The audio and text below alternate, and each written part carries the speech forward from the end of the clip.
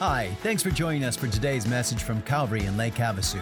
We are in our Kingdom Relationships series, and today we're looking at God's design for marriage. Our focus will be Ephesians chapter 5, verses 22 through 33.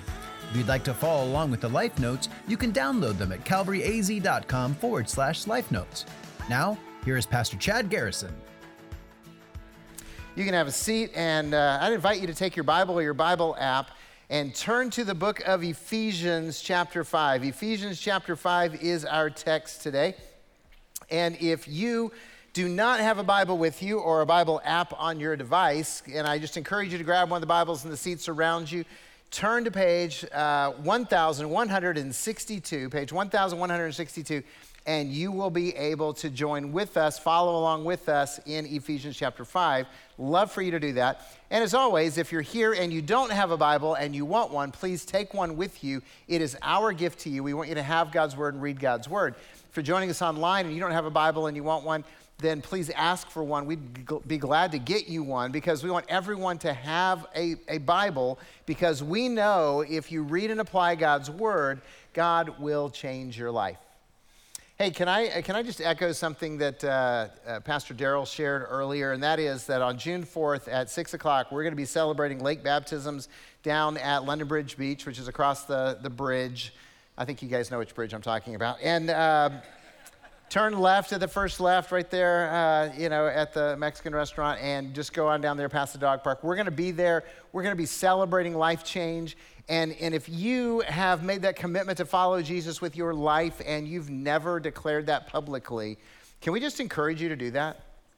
Now, I mean, this is between you and God. We're just the ones who want to help facilitate that. We just want to be the ones who help you be obedient to Jesus. But if you've never done that, we would love to celebrate that. I mean, it's a great setting. I mean, there's boats coming by. There's people out there just doing whatever they're going to do on a Sunday afternoon. And we get to declare Jesus has changed our lives again and again and again. So if that's something you're interested in doing, grab a Connect card right now, put your information on there, put Lake Baptism. We'll add you to the list. We'll follow up with you on that. And it's a party that I love every year being a part of.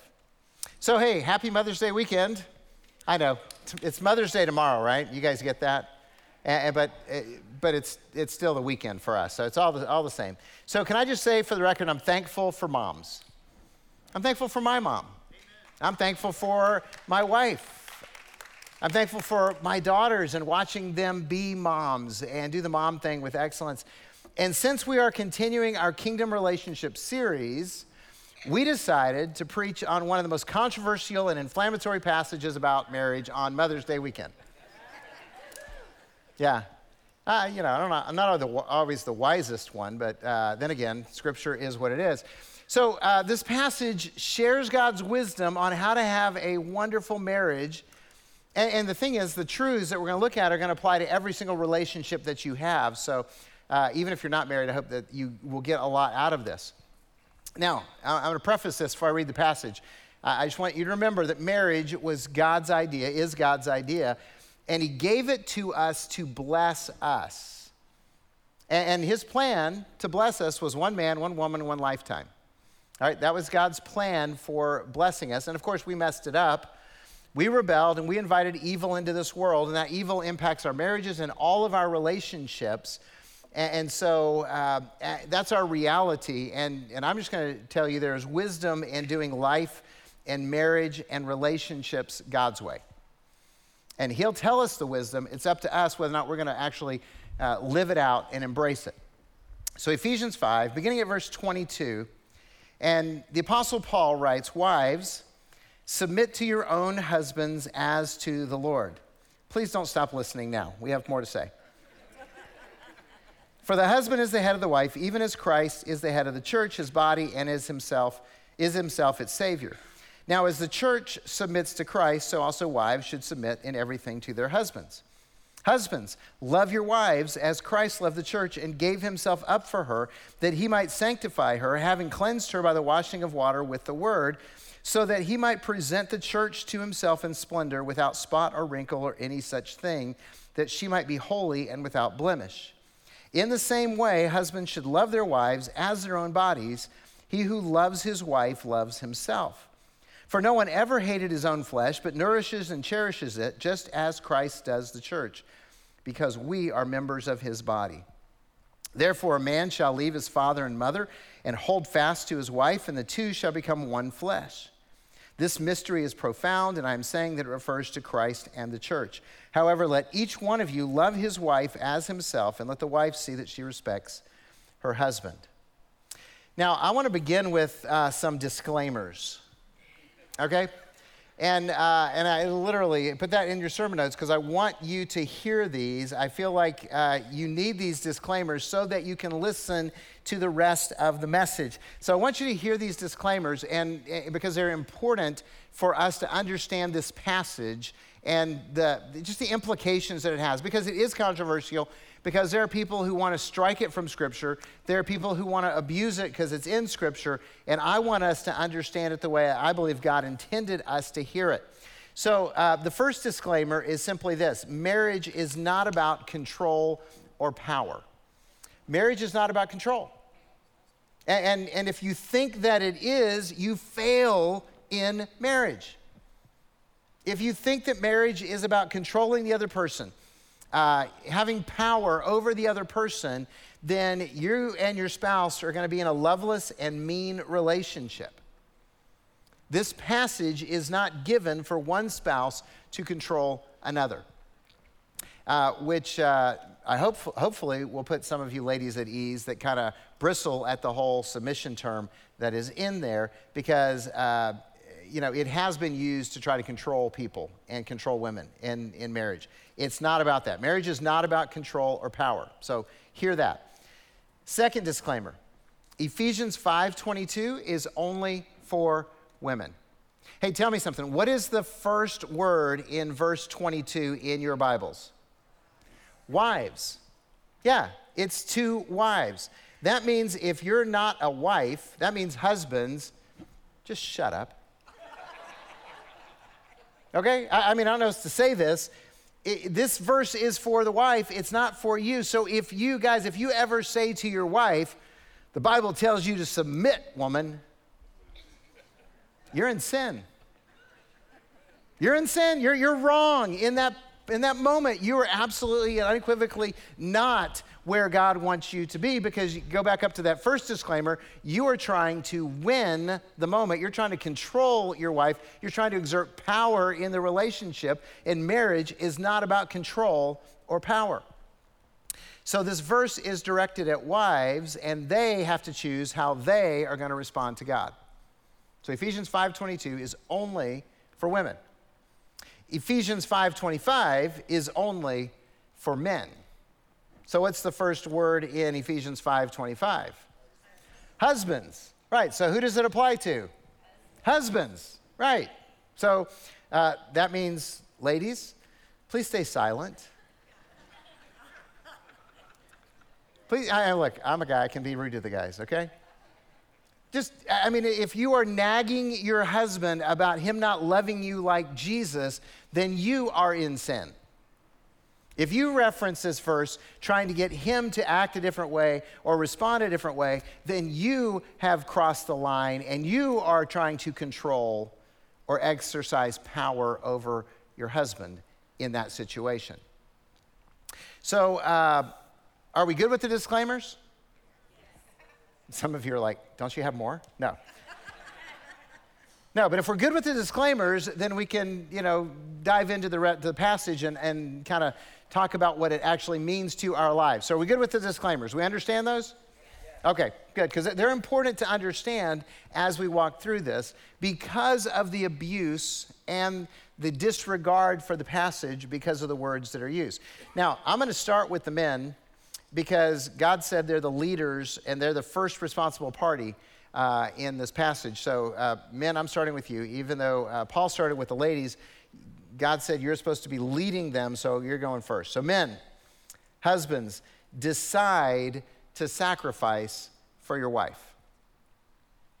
I already read it. I'm going to read it again. Ephesians 5:25. Husbands, love your wives as Christ loved the church and gave himself up for her. Christ died for the church. He died to save us from our sin. He sacrificed his body, he sacrificed his life so that we could live. So to love like Jesus is to give yourself for your wife. All right, guys, I'm gonna put you on the spot. If you're married and your wife's sitting next to you, I know how you're gonna answer this question, but I'm still gonna ask you, because I think the answer is probably true. How many of you would die trying to protect your wife and family?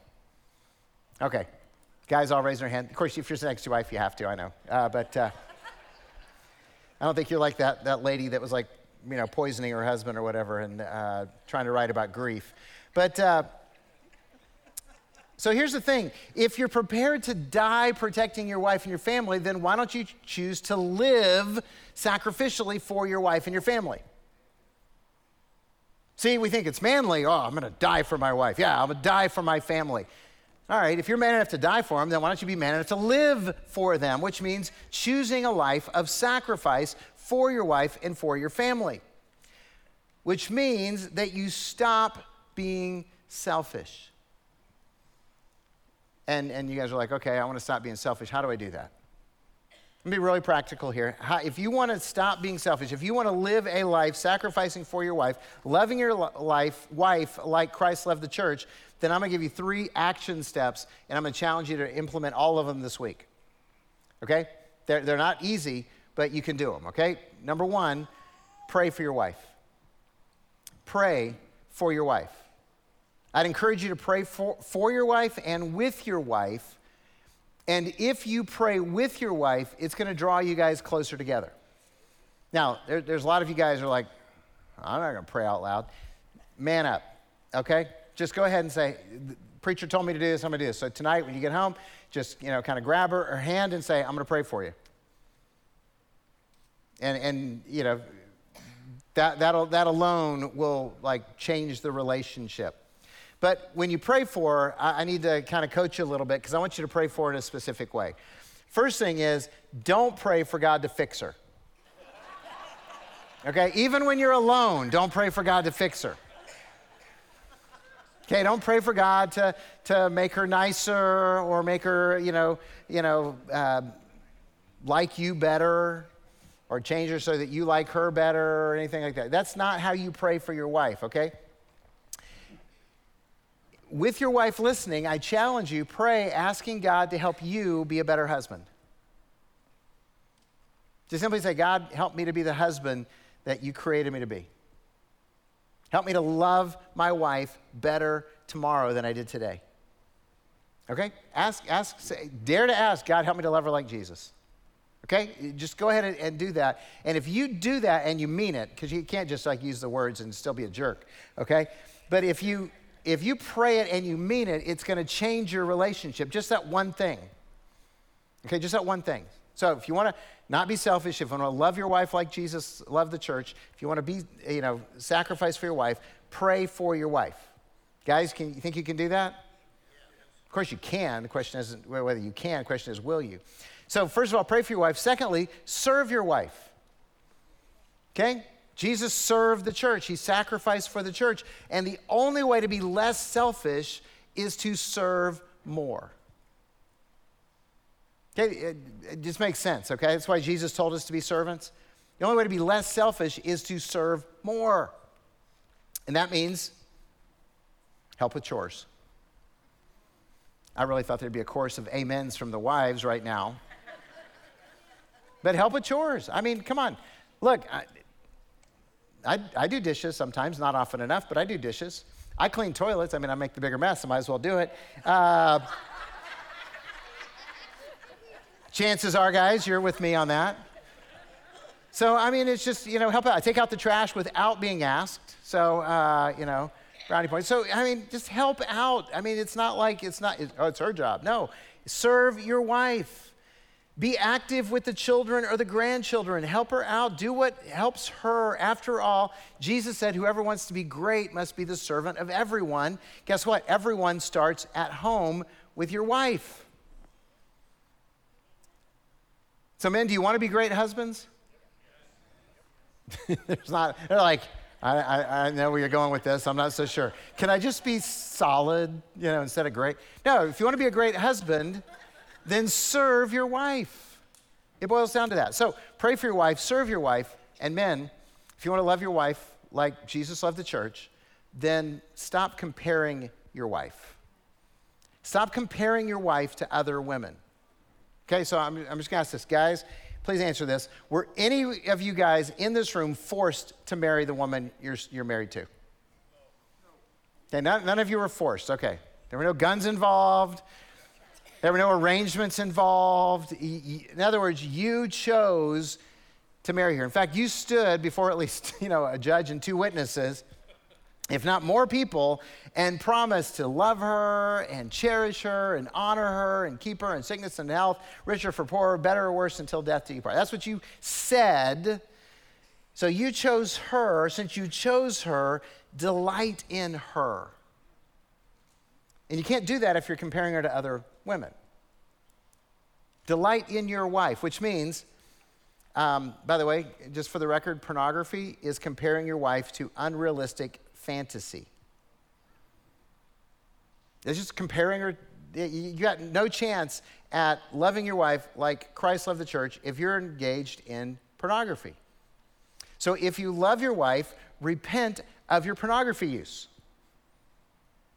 And I know that every guy in here that struggles with this, which pretty much is every guy in here, then you at this point, you're like, it's getting real. And you go, well, okay, I'm going to do that, but I'm going to repent secretly so nobody knows that I actually struggle with this. And you're going to fail again because you repent a lot and you still fail. Can I just encourage you to download or go to the website for triplexchurch.com or Covenant Eyes? They actually have, like Bible studies and support groups that you can get in for, helping you to overcome your porn addiction. Can I encourage you to, be brave enough to sign up for one of the men's life groups and get real with some guys that they can help you with that struggle? Can I encourage you to be brave enough to show up at Celebrate Recovery Monday night at 6:30 in this room?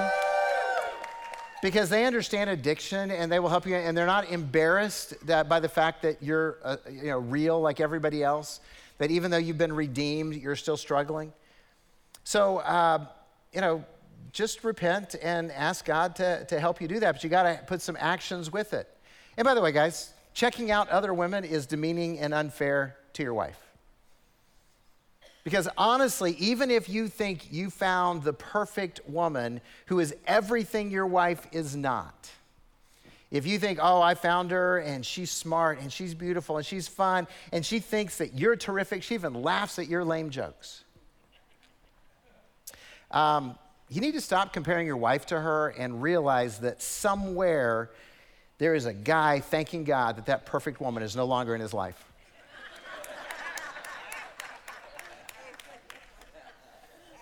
Okay, that's reality. You only think she's perfect because you don't live with her, all right?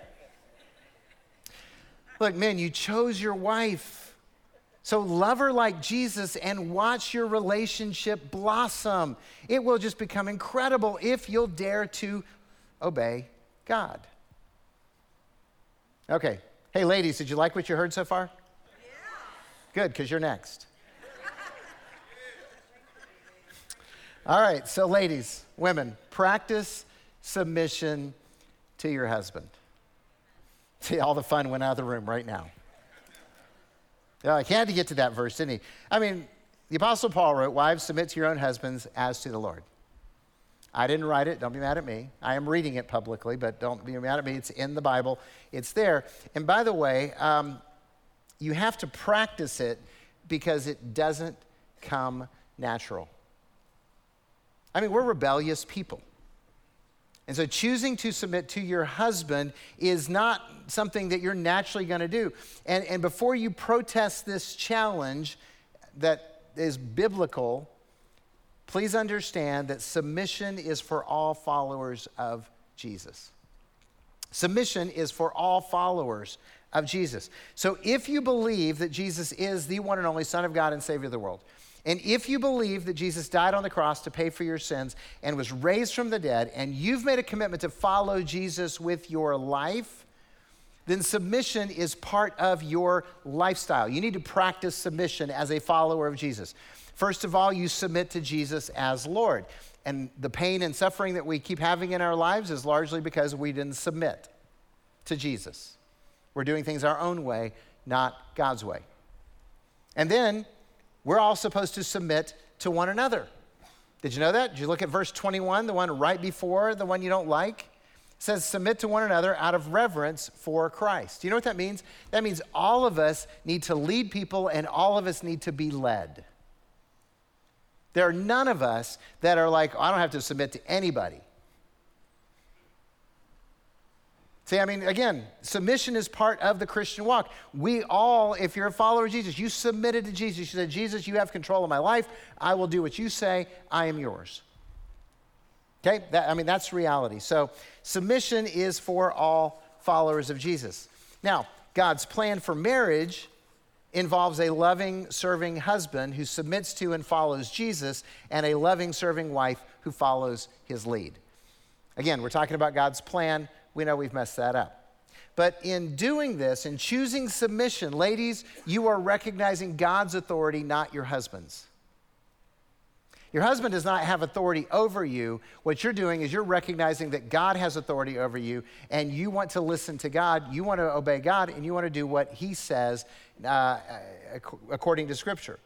Now, you might be reluctantly submitting, or you might be joyfully submitting, but the one you're submitting to is Jesus. You're obeying Jesus.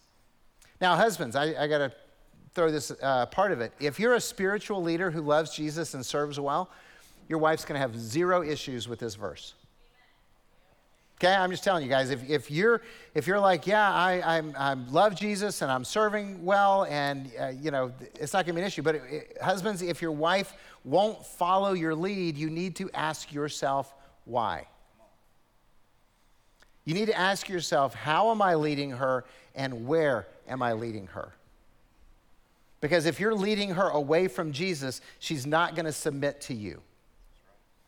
Again, she's obeying Jesus, and if you're trying to lead her away from Jesus, if you're trying to lead her into a lifestyle that rejects Jesus or ignores Jesus or has other gods, she's not going to follow you there. That's not biblical for her to follow you there.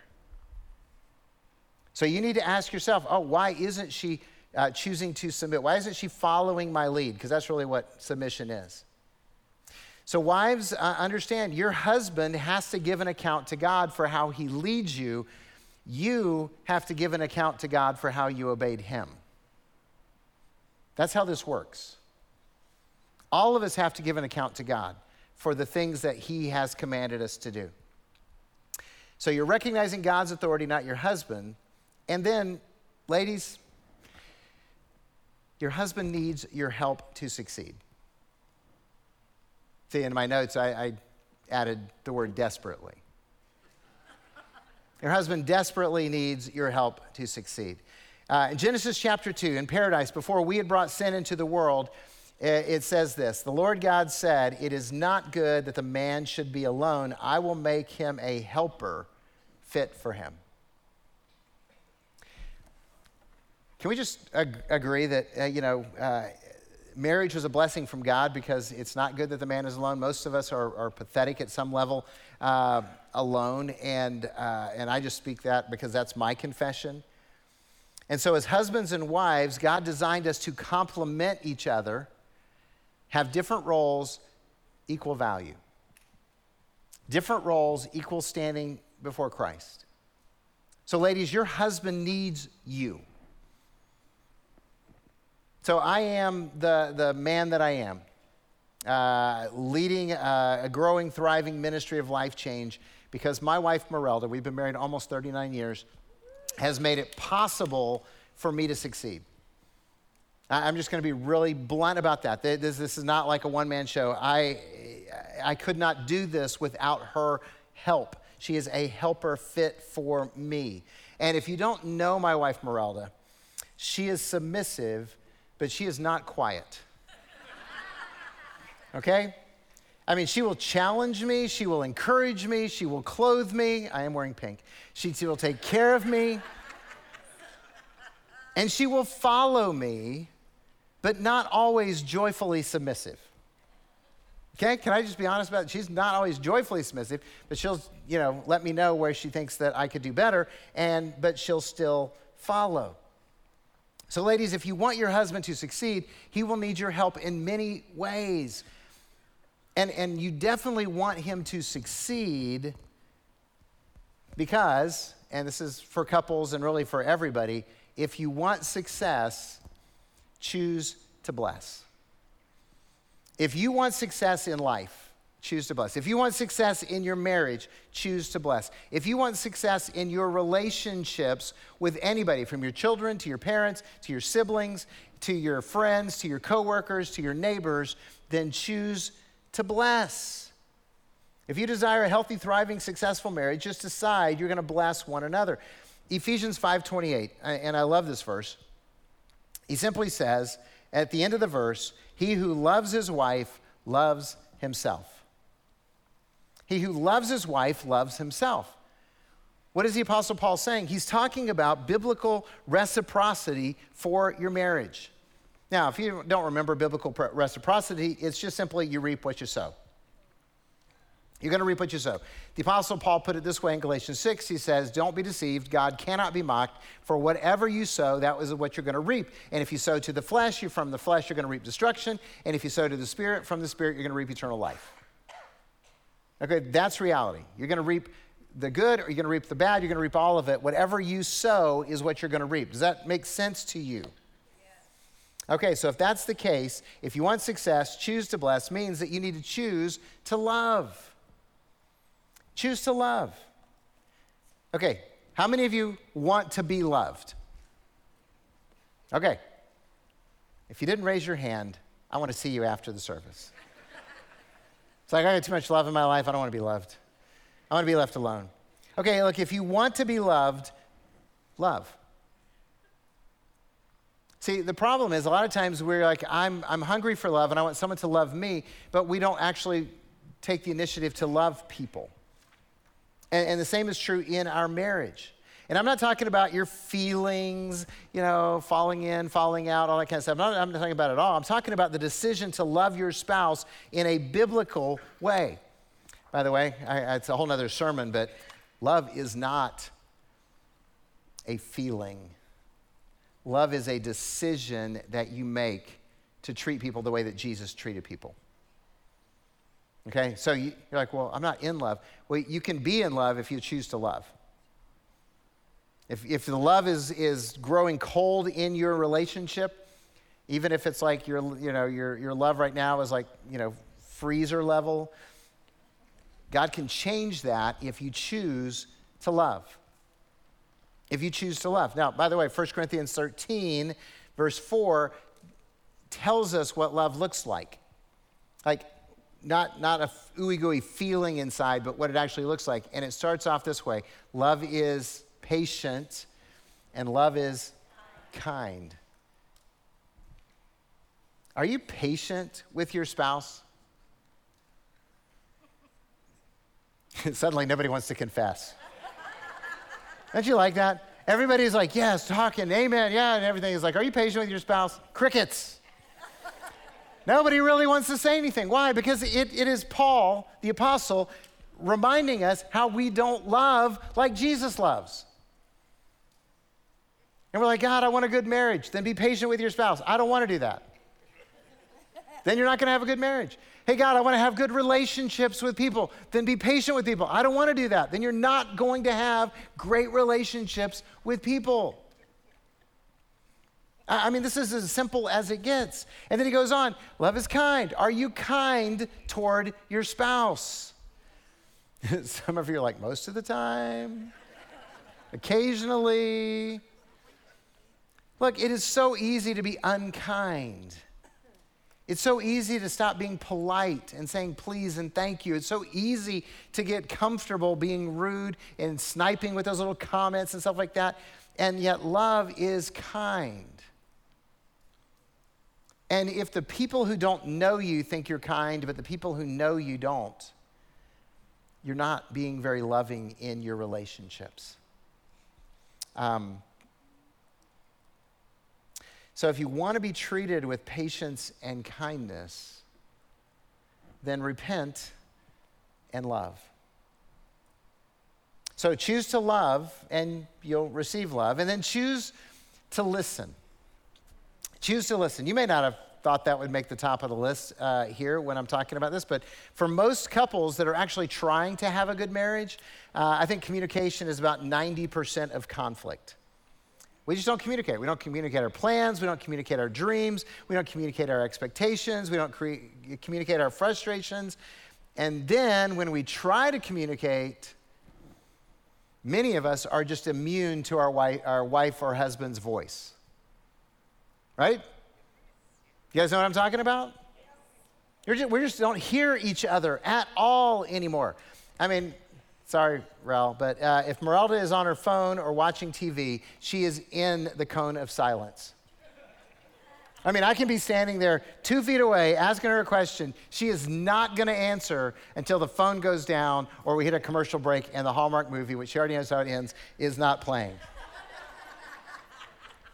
Okay? There's no communication. And I'm just as guilty, because if I'm reading something online or I'm playing words with friends, she can talk to me and I hear there's noise, but I don't hear a word she's saying.